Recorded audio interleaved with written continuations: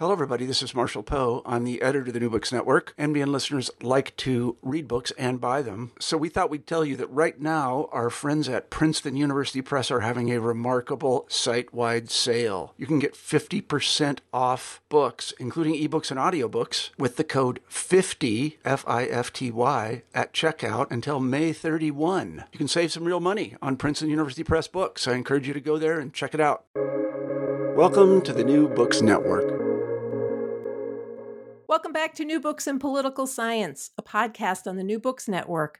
I'm Susan Liebell at St. Joseph's University, and today I'm joined by Rebecca Brückmann to discuss her new book, Massive Resistance and Southern Womanhood, White Women, Class, and Segregation, published by University of Georgia Press in 2021. Massive Resistance and Southern Womanhood offers a comparative, sociocultural, and spatial history of white supremacist women involved in massive resistance.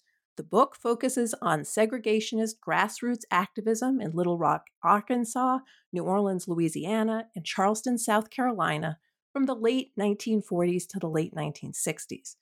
Dr. Rebecca Brückmann combines theory and detailed case studies to interrogate the roles, actions, self-understandings, and media representations of these segregationist women. Brückmann argues that these women, motivated by an everyday culture of white supremacy, created performative spaces for their segregationist agitation in the public sphere to legitimize their actions.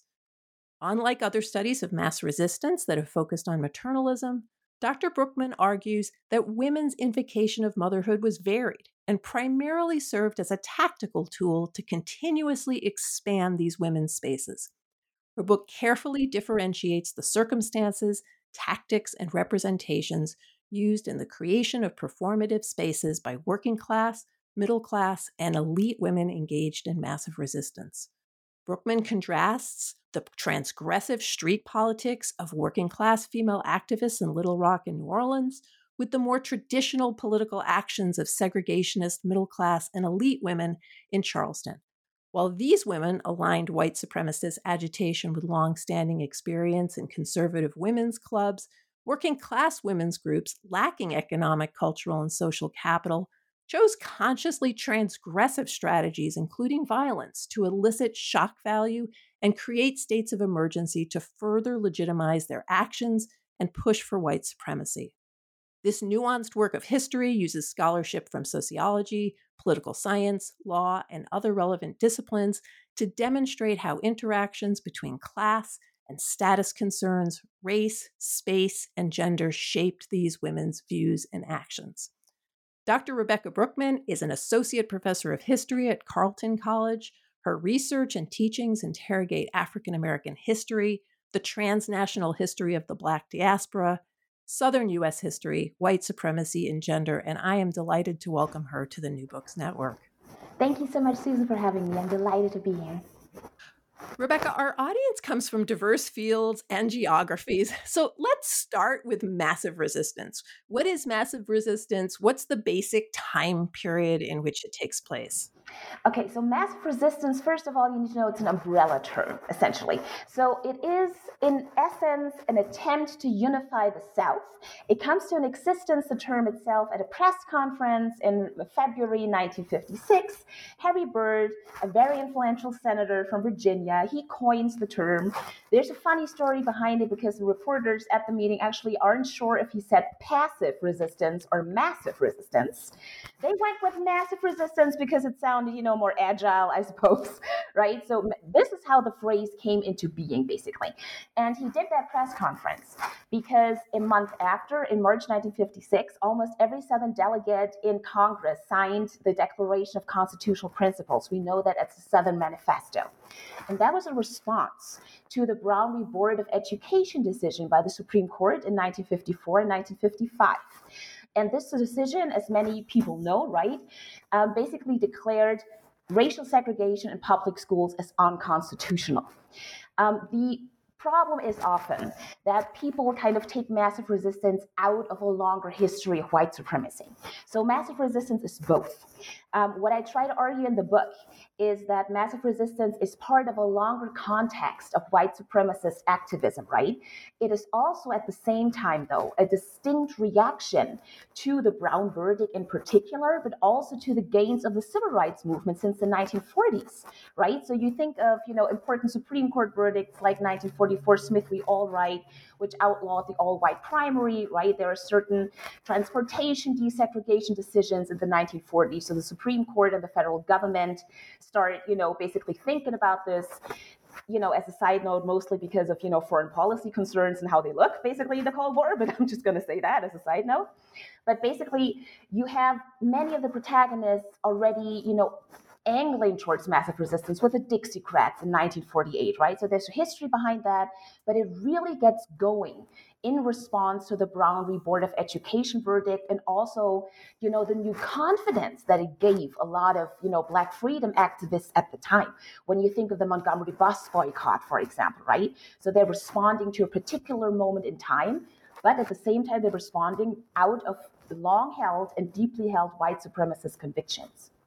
And one of the things I love about the book is the really deep, your deep knowledge and then your broad knowledge. So nothing is really taken out of context. And there's a lot of literature in political science that would, for example, Jerry Rosenberg, that says, Brown didn't matter because it didn't show up in these kinds of quantitative measures that he takes. And part of what you're showing is that, no, this resistance is long context, but there is also this unanimous decision, because the fact that it's unanimous really helps make it clear that there isn't wiggle room here at all. The cover of the book has this chilling photo from 1960. It shows a group of parents accompanying a casket with a doll to stage a mock funeral procession up the Capitol steps in Baton Rouge, Louisiana.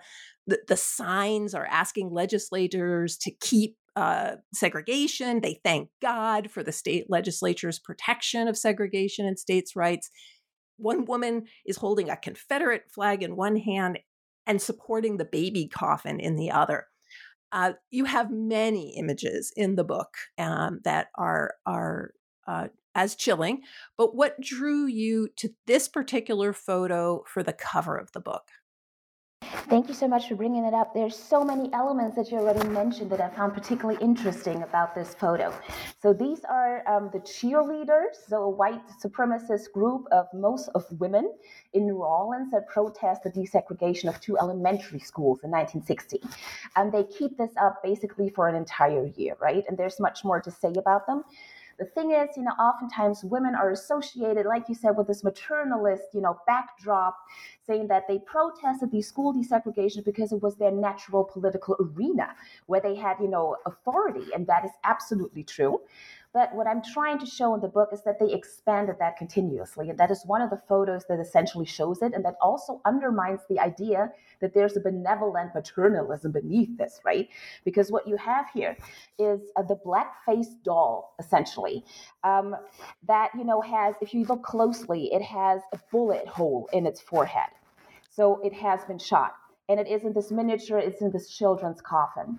And this is a prop that these women used again and again also in front of the school. They recycled props, and they used this prop to scare Ruby Bridges. Ruby Bridges saw this, and she was, terrified, obviously. They terrorized Black children and Black parents, and also the parents of white children who did not adhere, right, to white supremacy and continue to send their children to the school. So this photo is, on the one hand, basically showing you that maternalism is a white supremacist maternalism. It's selective, and it's also selectively employed.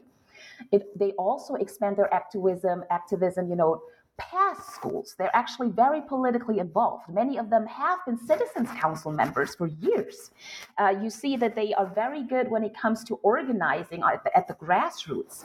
You see that there are also children in this picture. So they're raising the next generation of white supremacists. And it's very important to them. It's an intergenerational affair when you look at this protest, right? And the fourth part is that they're not ashamed of it at all. This is not implicit in any way, right? They're very open about their white supremacist motivations here. And they can also count on the support of the state legislature. That is how they interpret it in the first place. They see them as supporters for white supremacy. That's also what they expect as white citizens, that the white legislature is there for their rights and not for everyone's rights. So that is in brief why I chose this picture, because it combines so much. And you already said there's also the ideology behind it. They talk about states' rights. They talk about religion. It's a conglomerate, essentially, an argumentative conglomerate and massive resistance that they employ depending on the audience and also depending on the phase in which they're in. And one of the things I love about this picture, as compared to some of the others I've seen in my work over the years, is sometimes you can mistake those photos for spontaneity. It looks as if these are just, you're capturing the anger of a person.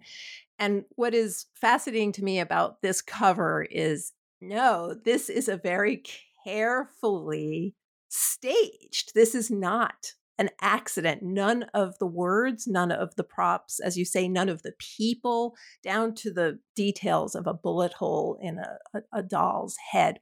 And we're going to come back to Ruby Bridges and this example later in the discussion. But I did want to. I'm imagining there were a lot of covers that could have been, and I love this one. Before we go to the main ideas of the book, how did your research and training lead you to this time period and these particular subjects? Yeah, it was a winding road for me in a certain sense. So I had most of my education, my history education in Germany.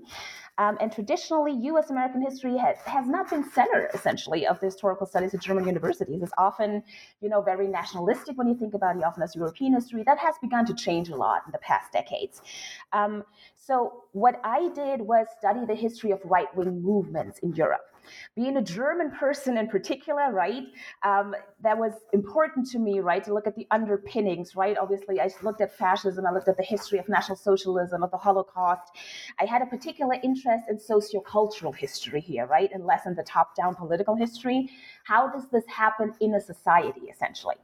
And I say this not to compare this to massive resistance, but to basically say this is where I'm coming from, where the interest was coming from. I spent a year abroad in the UK. George Lewis is one of the historians at the University of Leicester that does massive resistance. And luckily, I took a seminar on the civil rights movement. This was the first time I came across massive resistance, because in my education, the civil rights movement was usually a triumphalist narrative, right? It was a triumph. They just, marched through all the institutions. And this is the first time that I realized, or that I was taught, no. In fact, there was a lot of actual massive resistance. And this is why you have so many strategies, so many hurdles, why it took so long, why it's still ongoing, the Black freedom struggle. And that fascinated me. And this is when I first saw massive resistance as a diverse campaign, as a bottom-up campaign, and not only a top-down campaign, also a way that it has been told for a long time. So, and what I found was there was too little emphasis still on the grassroots of massive resistance, and not just, the capital P politics of massive resistance and the idea that we have these neo-Bourbons. That's what Newman Bartley termed them, right? Politicians in the South who were in charge of it. They were sometimes driven by grassroots activism. That is one part of the story that I want to tell. And an integral part of that is not to forget at least half of the population, and that is, women in the story. And women not only being passive, victims or, being the symbol on a pedestal, but actually being active and conscious agents in white supremacist history and activism too. This is how I came to this topic. No, and I love how, a historian like Robinette is showing how African-American women may not be the face of an organization, but they are leaders. And I think that runs through your book as well. And you're citing your footnotes are incredible. It's kind of one of the joys of this book is the footnotes.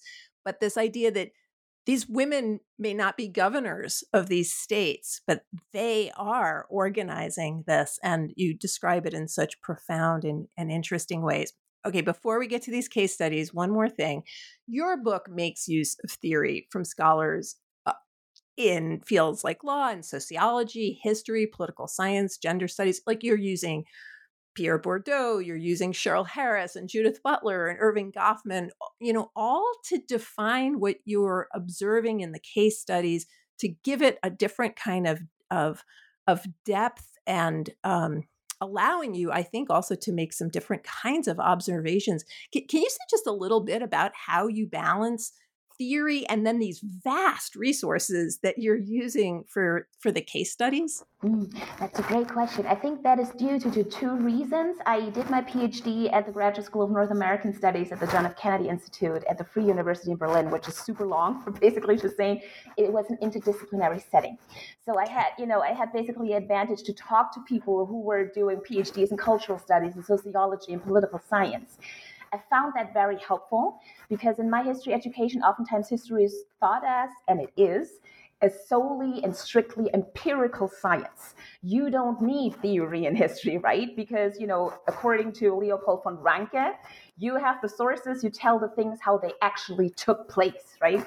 And that is part of the book. Obviously, I work with these primary sources. Those are my evidence. But at the same time, I realized there are things that took me a while to understand.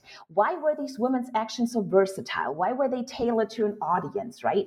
So this is why I realized I need the theory to get a deeper understanding of this, right? So this is where I borrowed, for example, from theater studies to understand the cheerleaders, because at first I couldn't find an in.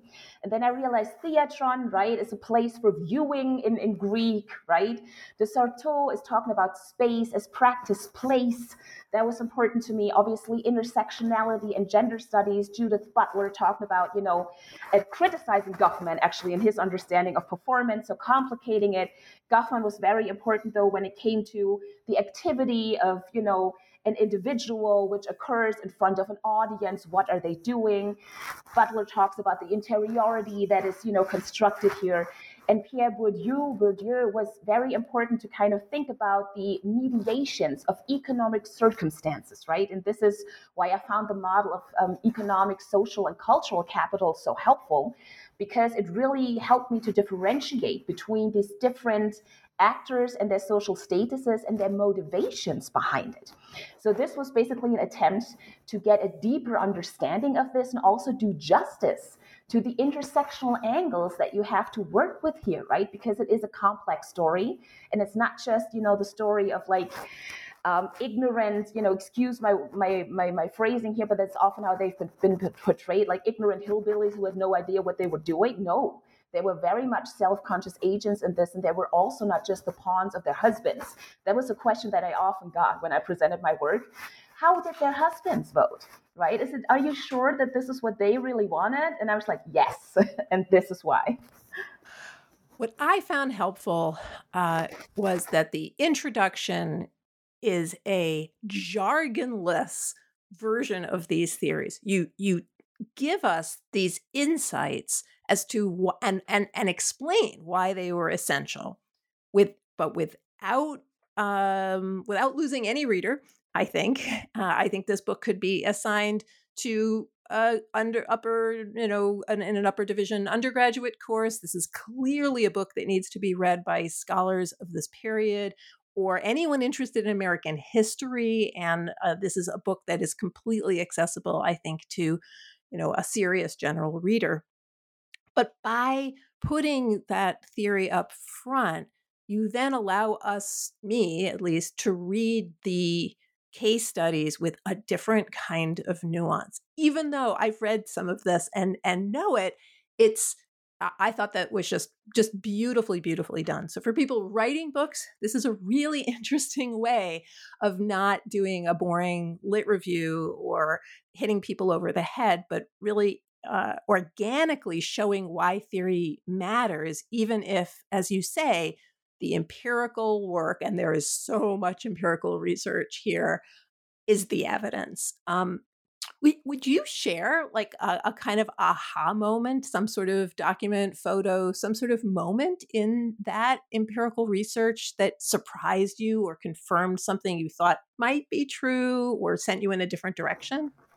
Oh, yeah. I mean, there were several moments, basically. Oftentimes, as you can imagine, when you research white supremacy, you're sitting in the basement of an archive and wondering, what are you doing with your life, essentially, and why you're not outside and doing something else. But there were many aha moments for me where I realized, the depth of conviction, particularly for white supremacist women, and also the way that they were strategic and dynamic in developing their arguments according to whom they were speaking. So particularly when it came to the cheerleaders, when I started with the cheerleaders, I essentially only had this white supremacist group in New Orleans. I only had the description from John Steinbeck on his travels with Charlie, and that was very yeah, absolutely. And that was very infamous. And this is what a lot of people actually, when I read about massive resistance, quoted time and again when they were talking about white supremacist women. But to my knowledge, no one actually looked deeper into this particular group. And I spent a lot of time in front of the microfilm reader and looking through like local newspapers for weeks on end to find their actual voices. And this is when I found an interview in the Alexandria Daily Town Talk, basically an interview on page 8, I think. And it was a eureka moment. I think I made a little noise basically in front of the microphone reader. People turned around. It was like, yes, finally, I have an interview with them and not just, reports about them. And this is when I realized they are very clever about this. That's number one. They are very conscious about what they're doing. So they even expressed the opinion that they were disappointed when they weren't showing up in newspapers one day, or when newspaper reports did not report on their actual violent escapades. They were very conscious about that. And many or some of them did not even have children at William Frantz. That also was important to realize that there are women who are out of conviction there. Others admitted that they were part of citizens councils for quite some time before that. So that to me was a moment where I realized there's much more to the story. Number one, they are very clever in the way that they construct their arguments and that they do it. They also have a very deep conviction here. They toy with the media.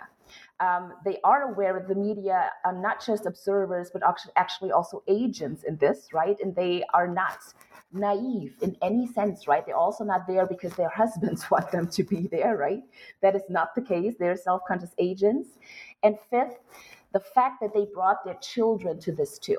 So, you have a lot of agitation essentially of the next generation. This is also where you see rifts though, because a lot of the children refused to, say what their mothers told them to say, for example. So you see, this is where the idea of a unified solid South again, becomes cracked because it's not that easy. And they had to work hard and they worked relentlessly to pretend to have a unified white supremacist front.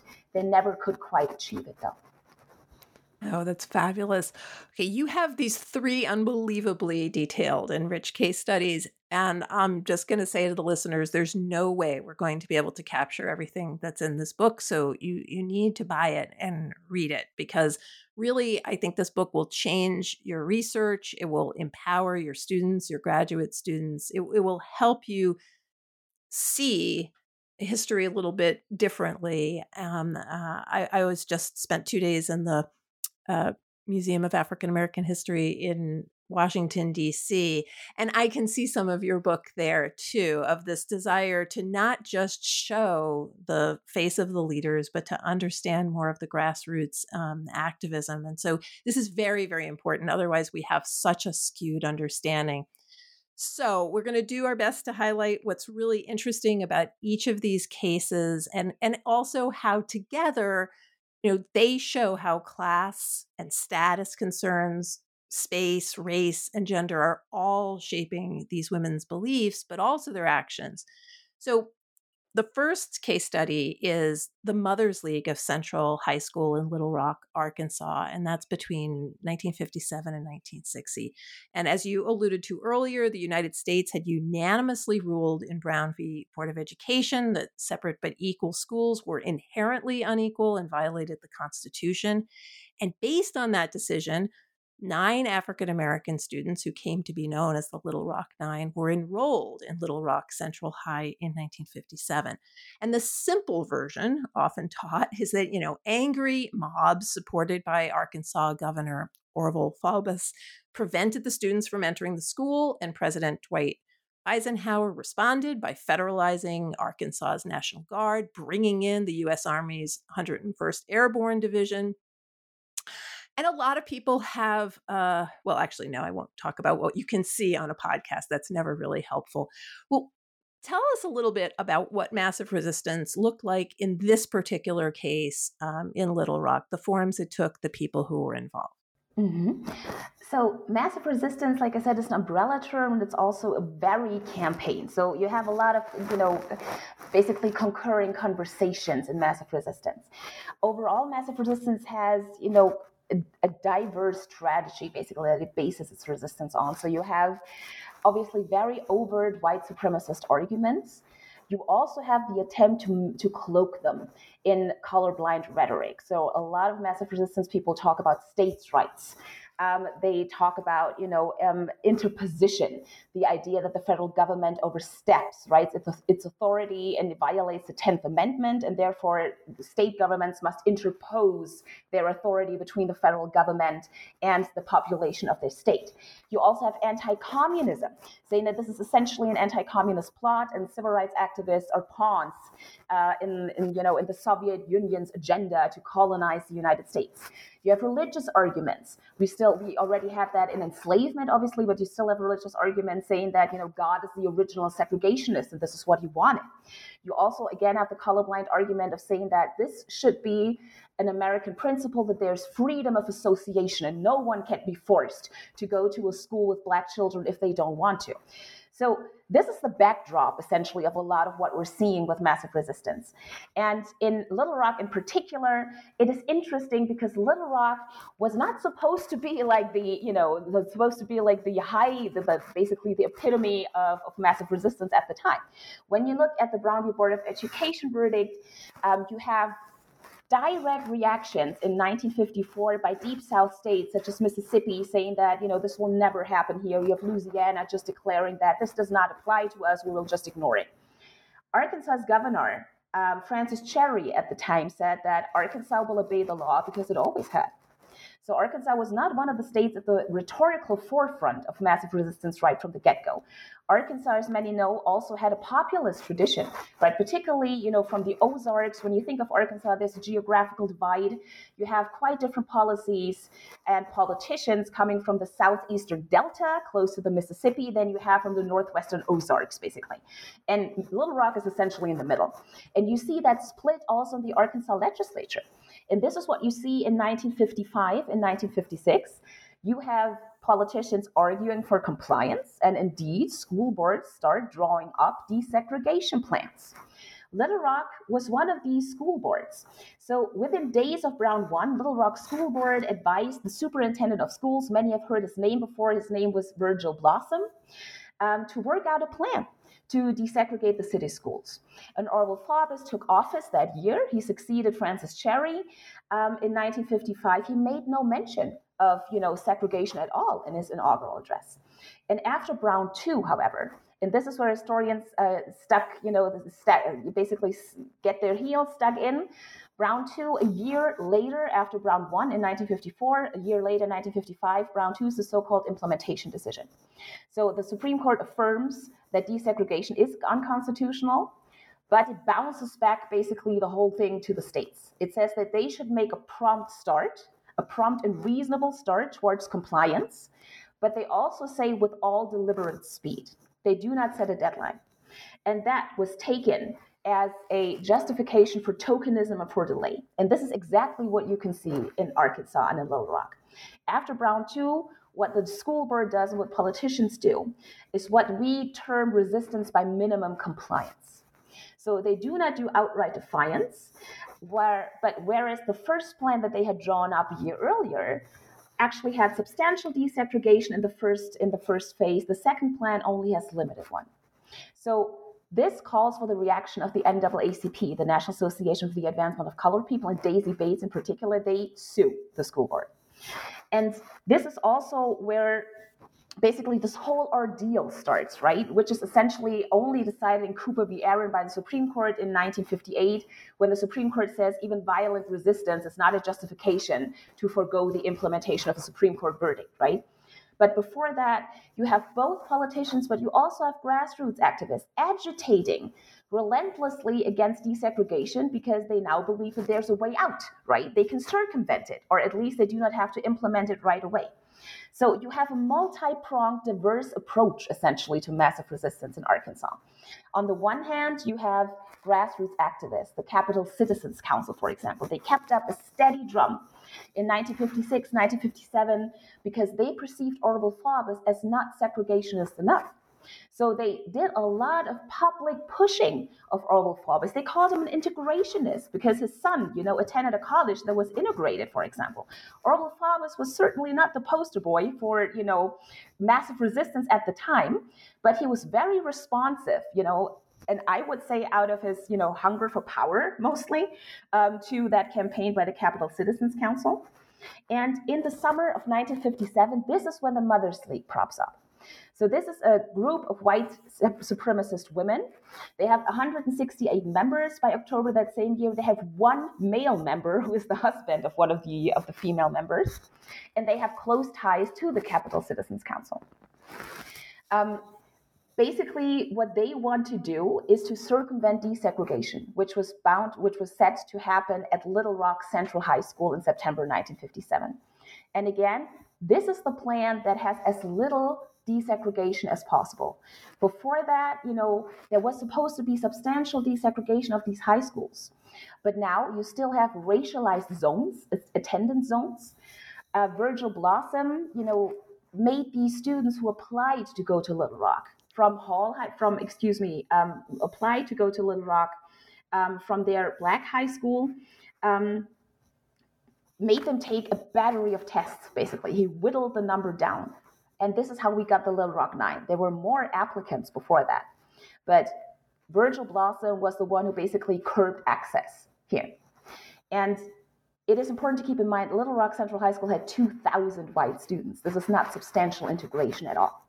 And Hall High School in the more affluent part in Pulaski Heights was still segregated. It was still white. And this is also what led to a lot of resentment, though, in the community, particularly the working and middle class community, who were, traditionally living in the center of the city, and therefore their kids attended Central High School. Central High School was seen as a way of upward mobility.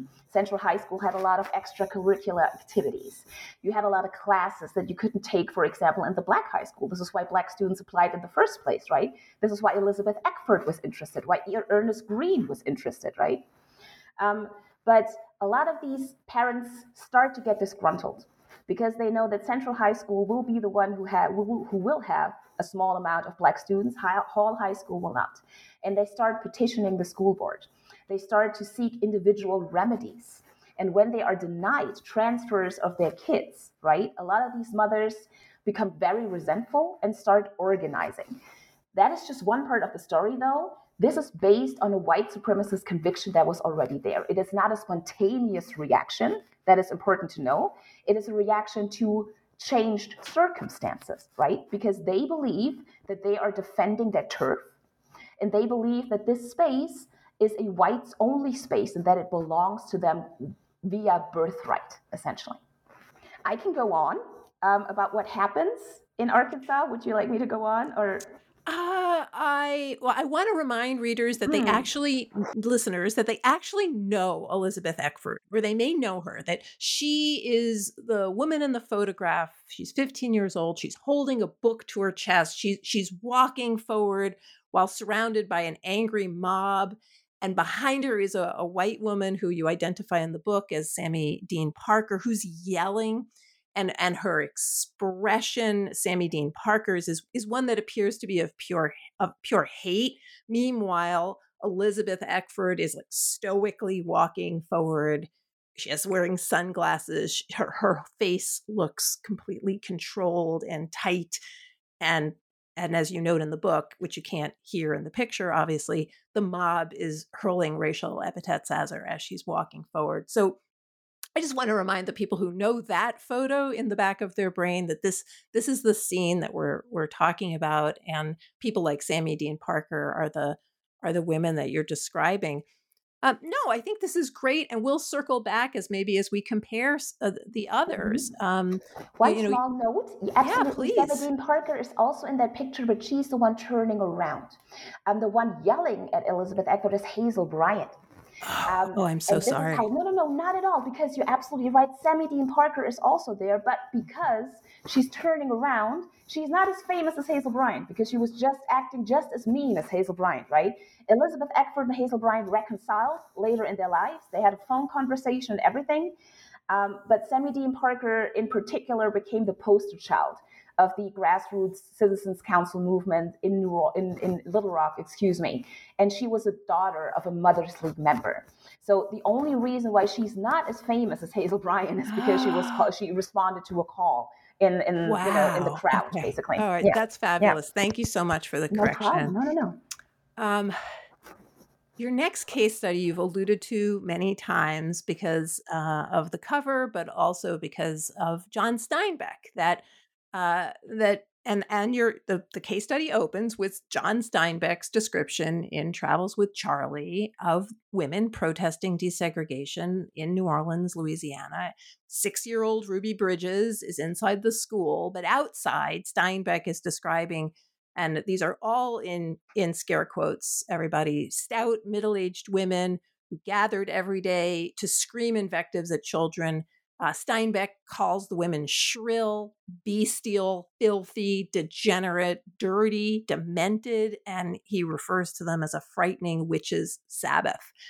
And your case study focuses on I'm sorry, what the women are trying to do is prevent desegregation of elementary schools. This isn't a high school in New Orleans. There's 2 schools, William France and McDonough 19.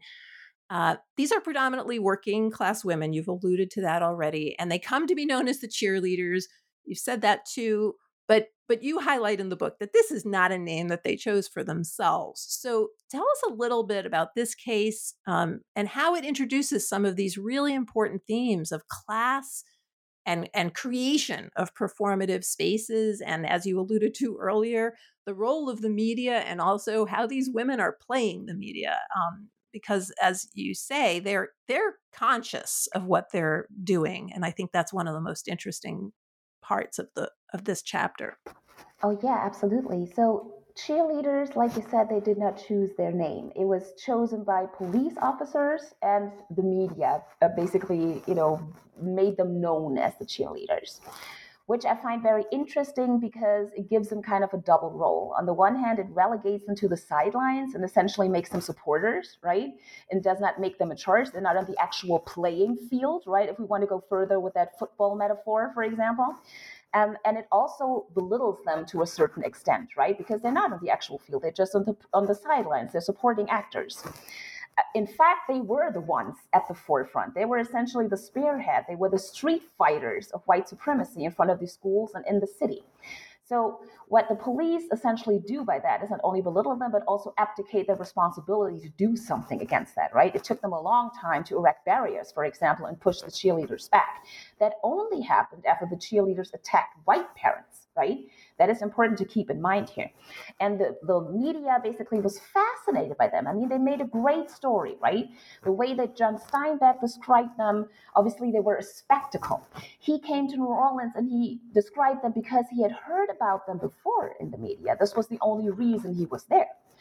So they were interested essentially in having them as a newsworthy object to report on. And the cheerleaders refused to be an object. They took advantage essentially of this media attention when it came to them. And it took me a while to understand what they were doing, basically. So what were they doing here? And as John Steinbeck says, like you quoted already, he called them a frightening witch's Sabbath. He also said, these aren't mothers, not even women. He described them as, masculine, as fat, as ugly, as unkempt, as dirty. So taking away everything associated with supposedly pure or refined white Southern bellehood, essentially, or belledom or womanhood. What the women did, though, they did this very consciously. And what I found interesting was, or what I understood, was that cheerleading, first and foremost, was a performance.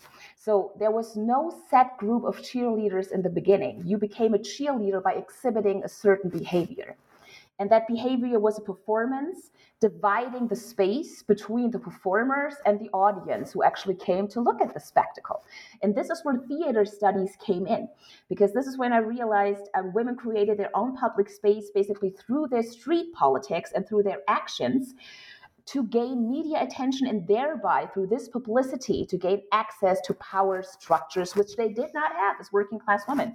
They had no economic capital, they had no networks, they had no social capital, they did not have cultural capital, they had no higher education, they had no family background, they didn't have individual status markers that would make them somebodies essentially in the community. So they put on performances basically here. And this is how you recognize a cheerleader before a core group emerges after about a month. So the most determined cheerleaders, who were mostly in the beginning neighborhood women, but then also women who had been active in white supremacist groups before that, who joined them, right, and come from neighboring parishes. This is when you have a cheerleaders group who essentially adopts this name for itself. And it is interesting because they had a very clear class consciousness. They did these performances in order to solicit, attention. They had exhibitionist tendencies for sure. They enjoyed the attention, but they also knew that this was going to get their names into the press. And also they knew that they would have to create a state of emergency to make sure that this desegregation would not proceed. So what they're trying to do is they're very aware of Little Rock. Segregationists are very aware of Little Rock. There's like a saying, there's collective symbolism saying, remember Little Rock in the South. They had signs that read, Little Rock, slowed you down, but New Orleans will stop you cold. They were aware, essentially, that they had to further escalate the situation because they saw the federal government intervened in Little Rock. They were afraid that the Deep South would crumble next. They still believe that Little Rock, they didn't necessarily identify it with the Deep South, but they believe if Louisiana is the next one to go, then we have no chance after all. So that was the rationale behind creating the spectacle. And the second one is they believed that they were doing a job. They had a very clear work ethic. They were there every day, even if it rained, if it was cold. Reporters, they complained to reporters sometimes, saying that my feet are freezing and things like that. A New York Times reporter answered, well, you can go home. And the cheerleader said, I can't go home. I'm working too, right? She believed that this was her job. And when you think of, their sociocultural backgrounds, their surroundings, they, were very resentful when it came to white liberals who lived in affluent spaces in New Orleans and, had rhetorical support for desegregation, but still lived in segregated neighborhoods. And they said that we, as working people, we can, first, we can, circumvent this desegregation. Even if they force us, we can build our own school because we are used to manual labor. So saying that even we as low-class people, as they call themselves sometimes, we have enough spunk to actually, create our own community. And they took pride in that. And they, wanted to be known as an outrageous spectacle and as, the street fighters and as people who were committed 100% to a white supremacist cause. I want to ask you a question. As I was reading this, honestly, these women got to me more than any of the others, in part because of people like Steinbeck calling them not women. So I found myself, despising what they stood for, despising their methods, hating the doll, all of it. And yet the way he talks about them is so insulting. And I wondered how you felt about these women as you were writing about them, and whether you felt differently about them from the other women as well because of their class positionality. Right. So I saw that oftentimes when it came to women in massive resistance, not only to cheerleaders. For example, when we talked about when I read about the Mothers League, some historians said that they were just a thorn in the side, that they were, just puppets of the Citizens Council, that they called their interactions with the governor flirtations, for example. And oftentimes you saw that historians took at face value Sexist reporting from the 1950s and 1960s that belittled these women and also placed a higher emphasis on the testimony of male segregationists than on female segregationists. So that was one of the things that, irked me from the start, and that was one of the reasons why I wrote this book. The second thing is I wanted to know more about their backgrounds because in John Steinbeck's description, they are caricatures. They're not people. That also means that oftentimes what falls aside are their motivations, their convictions, and also the seriousness of their actions, right? That again, relegates them to the sidelines and doesn't take them seriously. And what I found interesting first was looking at pictures from the cheerleaders, because there's a variety of body types. There's a variety of looks, basically. John Steinbeck projected, obviously, his feelings, which I share. I understand that. He projected his feelings towards the behavior of the cheerleaders and their politics onto their physicality. And that is at once gendered, but it's also a class issue, because these women are not only described as less feminine, they're also described as somewhat white trash. And you see that again and again in newspapers saying that, they have curlers in their hair. They're wearing very tight pants. You have a lot of, somatophobic reactions is what I call them. So they're consciously displayed corporal reality elicit sexist and also classist responses to them. They, again, make use of that, right? They use this to, achieve maximum outrageousness. So it's important to know that they are strategic about that. And, just simply dismissing them as, unfeminine and so on and so forth does not do their politics justice. And it does not do their convictions justice. And it's also a sexist prism through which to view them, right? And it is important to know that, there obviously was no feminist intent behind that in the sense of, equality, in the sense of, equal rights between, different sexes and so on and so forth. But certainly they had an emancipatory impetus behind that, because they believed that as women, they were entitled to take this public space. So belittling them too by saying that they're not even women, they don't know what they're doing, essentially they're just cheerleaders, just underestimates their actual role in this, and underestimates, and that is the unfortunate part about it, also the role of women like these women, these reactionary women, in creating these public spaces for women in the public sphere. That is the darker side of a women's movement in the 1950s, 1960s, 1970s. And, this is obviously the fringe here, but it also tells you something about, the forgotten part of what Black women for a long time criticized, right? About feminist, I don't want to call them waves because it's a reductionist model, right? But of activism, also women's liberation activism that did not necessarily think inclusionary and intersectionality and didn't take intersectionality into account. So from that point of view, I also find it important to reconstruct their actions in the public sphere. Does the bias of previous historians mean that there are fewer oral history resources on these women? Were they interviewed in the same way? Is that also a hole in the record? Oh, absolutely. And there's several reasons for that. Like you said, and there have been oral history interviews, for example, with protagonists of the Capital Citizens Council, such as Guthridge or Wesley Pruden. Basically, Amos Guthridge was the attorney for the Capital Citizens Council. He was a very influential person. He was also one of the people who advised the Mothers League, at least in the beginning. You have oral history interviews with him, and he was the one who said that, the Mothers League was the idea of the Capital Citizens Council, and they worked hand in glove with each other. People took that at face value, forgetting, or conveniently forgetting at the same time, that women made up a substantial portion of the Citizens Council and were part of their board of directors even, right?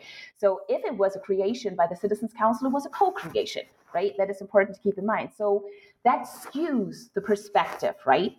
On the other hand, in contrast to many of the activists, and that is not true for every woman, obviously, in massive resistance or massive resistors, all of them essentially, but many of them, the age skewed a lot older than when it came to Black freedom activists, right? You have a lot of high school students, you have college students, you have people in their working age, basically, who are active in, grassroots activism, the Black freedom struggle. Oftentimes, when you look at these women, they're at least already in their 30s. You have some, in their 20s, but you also have women basically, many of them are in their 40s, 50s, even up to their 80s. So that also skewed how many interviews we still have. And finally, many of these women refused to talk about it because they too knew by public opinion they were on the wrong side of history.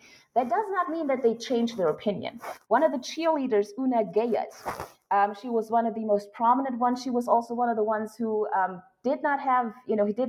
she finished basically elementary school and did not have more education, but she was very versed in her old Bible study.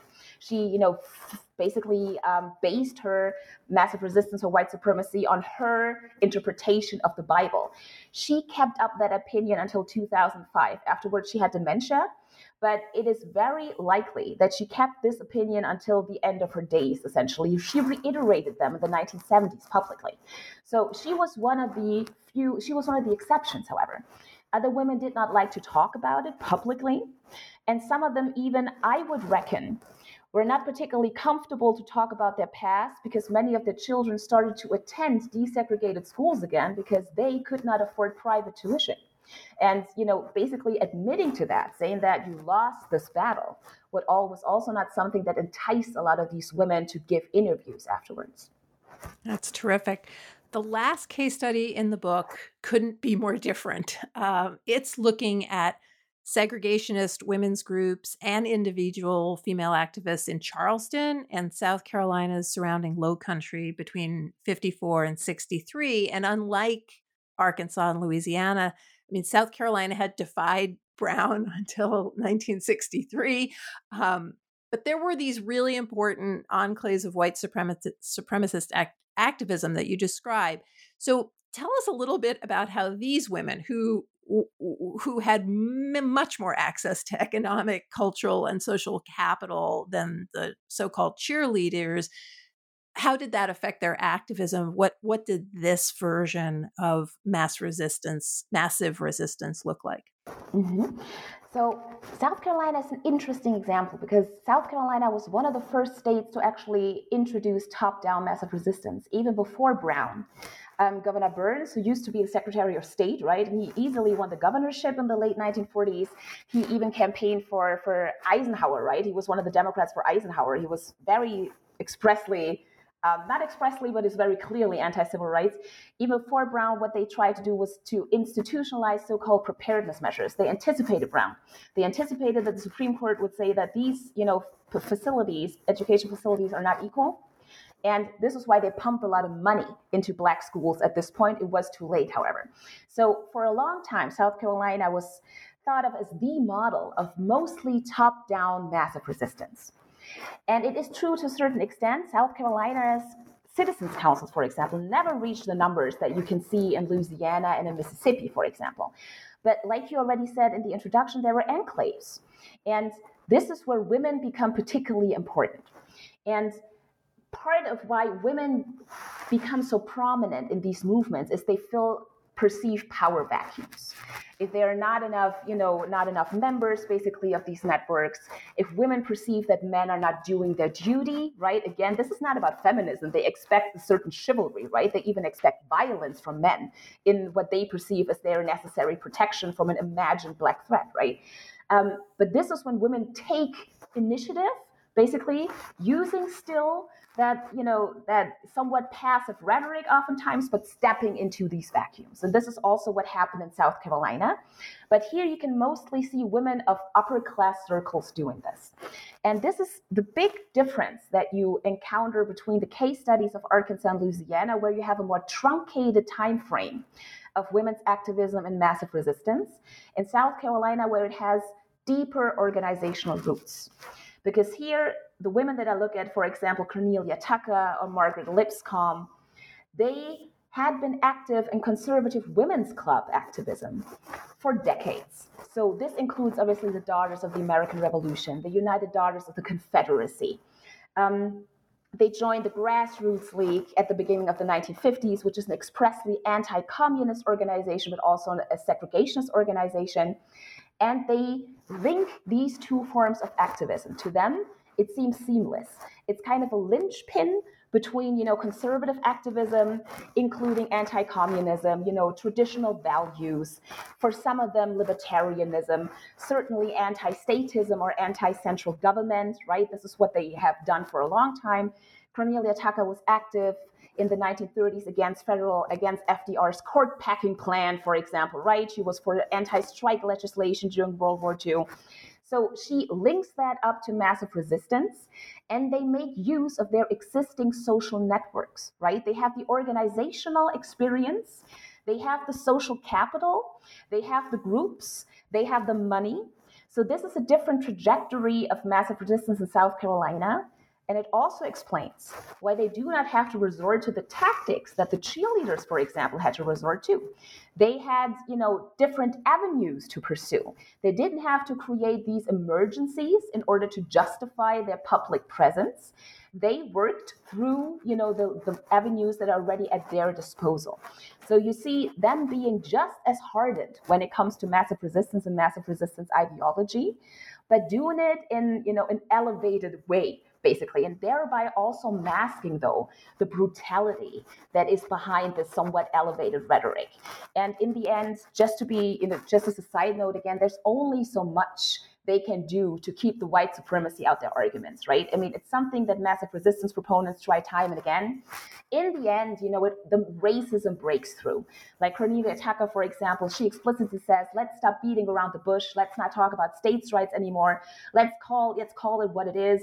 We are against, in big quotation marks, that I put there, miscegenation, right? We are against a so-called, this is primary source language, a mulatto race, right? This is what she says quite openly. She writes open letters, one after the other. She writes letters to the Attorney General. She writes letters to the President. She goes to Congress to petition. So they have different avenues that take different routes. They also know they have different capital. But it is important to keep in mind that this does not mean that they were in any way softened in their ideology. No, and I think what's one of the brilliant parts about this book is that these three sets of women all come out as utterly committed to white supremacy, racism, to depriving other people of the resources that they themselves want to protect.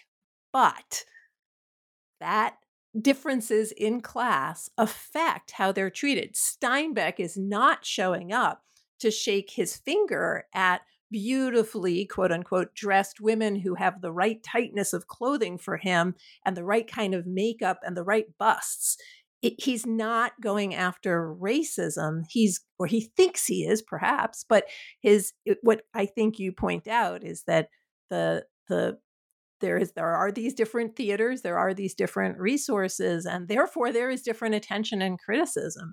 And I just think in no way does the book ever suggest that these women are less racist. It's more about what resources do they have at their disposal such that they can get their message out. And these women have a lot of capital, cultural, social, and economic, that they can throw at this.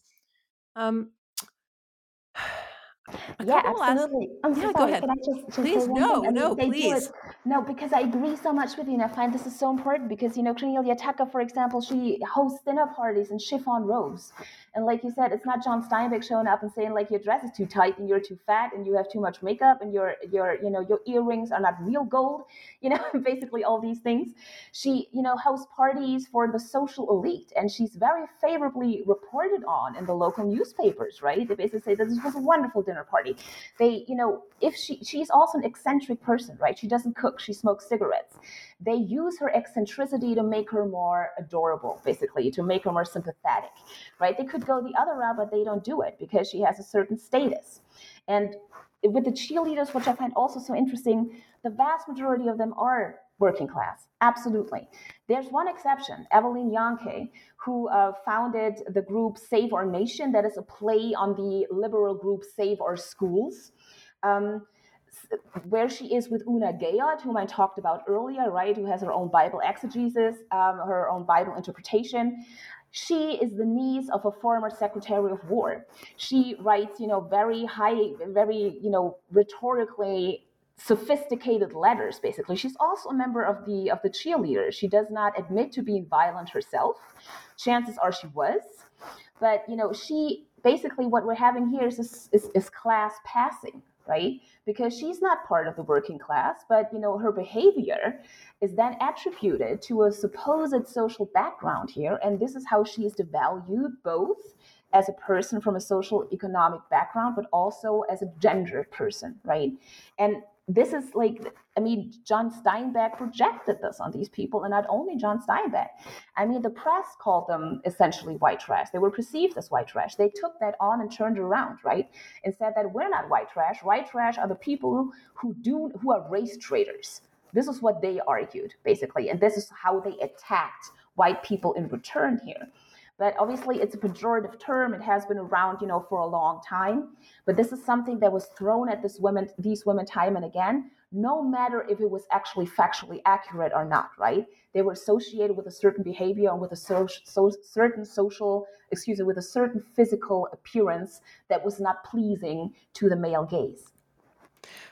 One last question I want to ask you. You started this book teaching and researching in Germany, but now you're teaching in the United States. And I'm wondering if you've observed any differences in how the book is received or even how your own research has changed at all since you're now teaching in Minnesota? That's a great question. I think, many things translate because most of my teaching was focused on, Black freedom struggle, on African American history, on the transatlantic slave trade, on the diaspora. Many things do translate. Many people in the States are surprised that someone like me can teach it, right? Basically the idea that, you come from someplace else, basically. How would you know that? And that's one of the differences, but I think that has abated basically at this point. When it comes to white supremacy, it's much more controversial in the States, and some things basically calling the Jim Crow system a case system or an apartheid system, which is pretty much consensus for a lot of historians outside of the United States, is somewhat controversial when you say that here, right? It changes too, right? I'm not saying that this is like the consensus generally in the United States, but I did find that people found it much more racy or much more controversial or interesting that I would choose such a topic. And I do understand this, but it was always important to me to tell the other half of the story, right? And it's not just this idea of triumph. There's very, very active resistance against it. So that was different in the States. And to be honest with you, also the resistance against me telling the story in the States was also different. This is here where I, just to, as a side note, received my first death threat when I wanted to give a talk about that, basically. Because, people were very incensed that I talk about white supremacy, but not about the imaginary unicorn black supremacy, which doesn't exist, right? I'm just like, I don't talk about imaginary things, basically. But this is the two sides thing that, both sides and this, false equilibrium is something that I encountered more here. To be fair, though, doing this research in Germany is also a great way for German scholars to forget about their own past, right, and point fingers to the United States and pretend that racism is a problem, particularly in the United States, especially anti-Black racism. German colonialism and Germany's attempted involvement in the transatlantic slave trade is vastly understudied in Germany. So I do not want to basically point fingers here and say that it's better in Germany. There are different reasons why it's received differently, is what I'm trying to say here. So before we say goodbye, is there anything I haven't asked you? And tell me what you're working on now that we can look forward to. No, I appreciate your wonderful questions, your wonderful insight. I think it's important to, or what was important to me with the book, and this is why I use the phrase everyday white supremacy, is to not simply think of white supremacy as a fringe phenomenon, something that is simply the KKK, but that white supremacy is pervasive, is systemic. It gives people what W.B. Du Bois has termed, public and psychological wages of whiteness, right? This is the expectation for preferential treatment. This is the expectation that spaces belong to you, no matter if they're private or if they're public. And also the actions of policing that space, right? And that policing happens on a variety of levels, and it happens also in intergenerational work, right? It's also about teaching the next generation. And that was important to me in this book, to make clear that we need to demystify white supremacy, right? It is something that is systemic, it is something that is structural, and it is something that involves so-called everyday people, including white women, and it has for a very long time. We just have recent scholarship by Stephanie Rogers-Jones, for example, of white women's involvement in the in the slave trade, basically, and in enslavement in the States. We had, Catherine Clinton, Karen Anderson, Elizabeth McRae already talked about white women. So it has come up more recently, and there has been more scholarship, but for a long time, this idea of passivity of women more generally in history, right, but also of women in history that is not palatable, right, and their responsibility in part for it has been understudied. And that was important to me, to tell the story not top down, but bottom up, and reclaim some of this agency, which, this agency has obviously very complicated implications here, right? But this is what history is. It's messy and it's complex. And sometimes it's unpalatable. And, it's not fun to study this, but I find it important to reconstruct the story. Also to know where many of the arguments that we still see come from, right? So these women were instrumental in lending respectability to massive resistance arguments transitioning into new conservatism in the 60s and the 70s. Many of these women went on to be anti-ERA activists, for example. Many of these women went on to advocate for private schools, for school vouchers, right, and things like that. So they come from a certain root. And as a historian, and I'm sure as a political scientist as well, as you can imagine, it's like Groundhog Day oftentimes when you watch TV and see political debates. It's like, I read that 70 years ago. So it is important to me to clarify and to shine a light on historical roots of that, and not say this is not brand new. There's a long history of that, and there's also a long history of successful fights against this. You can argue against white supremacy. White supremacy is not transcendental. It is a modern historical phenomenon, and it means if it has been created, it can also be abolished. Well, that's a beautiful way to end the podcast. Thank you so much. On now. Tell me what you're working on now, of course. Right. That's okay. So I went the other direction, basically. That's okay. That's the coda on the book, and I felt that reading it as well. That this is a book to read now. This is not a book to put off reading. It's a book to read now. Right. So the aspect of performativity and really and racialization really piqued my interest. So I went in a different direction. What I'm doing right now, I'm always fascinated. I have been for a long time by dance. I read an interview with Misty Copeland in 2014 when she became the first principal dancer, the first Black principal dancer of the American Ballet Theater. And she felt the need to justify it a lot of, Black women also being able to have the cerebral quality in ballet. So there has been quite a lot of research on cultural diplomacy and the Cold War. What I'm interested in are transnational networks of Black classical dancers and also modern ballet dancers from the end of the 19th century to the beginning of the 21st century. So we have transnational networks between the Caribbean and North America, the United Kingdom and France. And I'm basically looking at this idea of this new Black Atlantic of cultural and political exchange. And I'm particularly interested in international tours. So, for example, you have the Dance Theater of Harlem going to South Africa shortly after apartheid in 1992, 1993. And I'm interested basically in their own self-perception as Black ballet and classical dancers, but also how that influenced their political activism and vice versa. So this is the project right now. Well, we will bring you back for new books. I'm not sure which channel. People will be fighting over this. And as usual, your work is at the intersections of so many disciplines. But I want to thank you. Rebecca Brückmann's Massive Resistance and Southern Womanhood, White Women, Class, and Segregation was published by the University of Georgia Press in 2021. And I want to recommend it all to you. And thank you so much, Rebecca, for joining us. Thank you so much, Susan.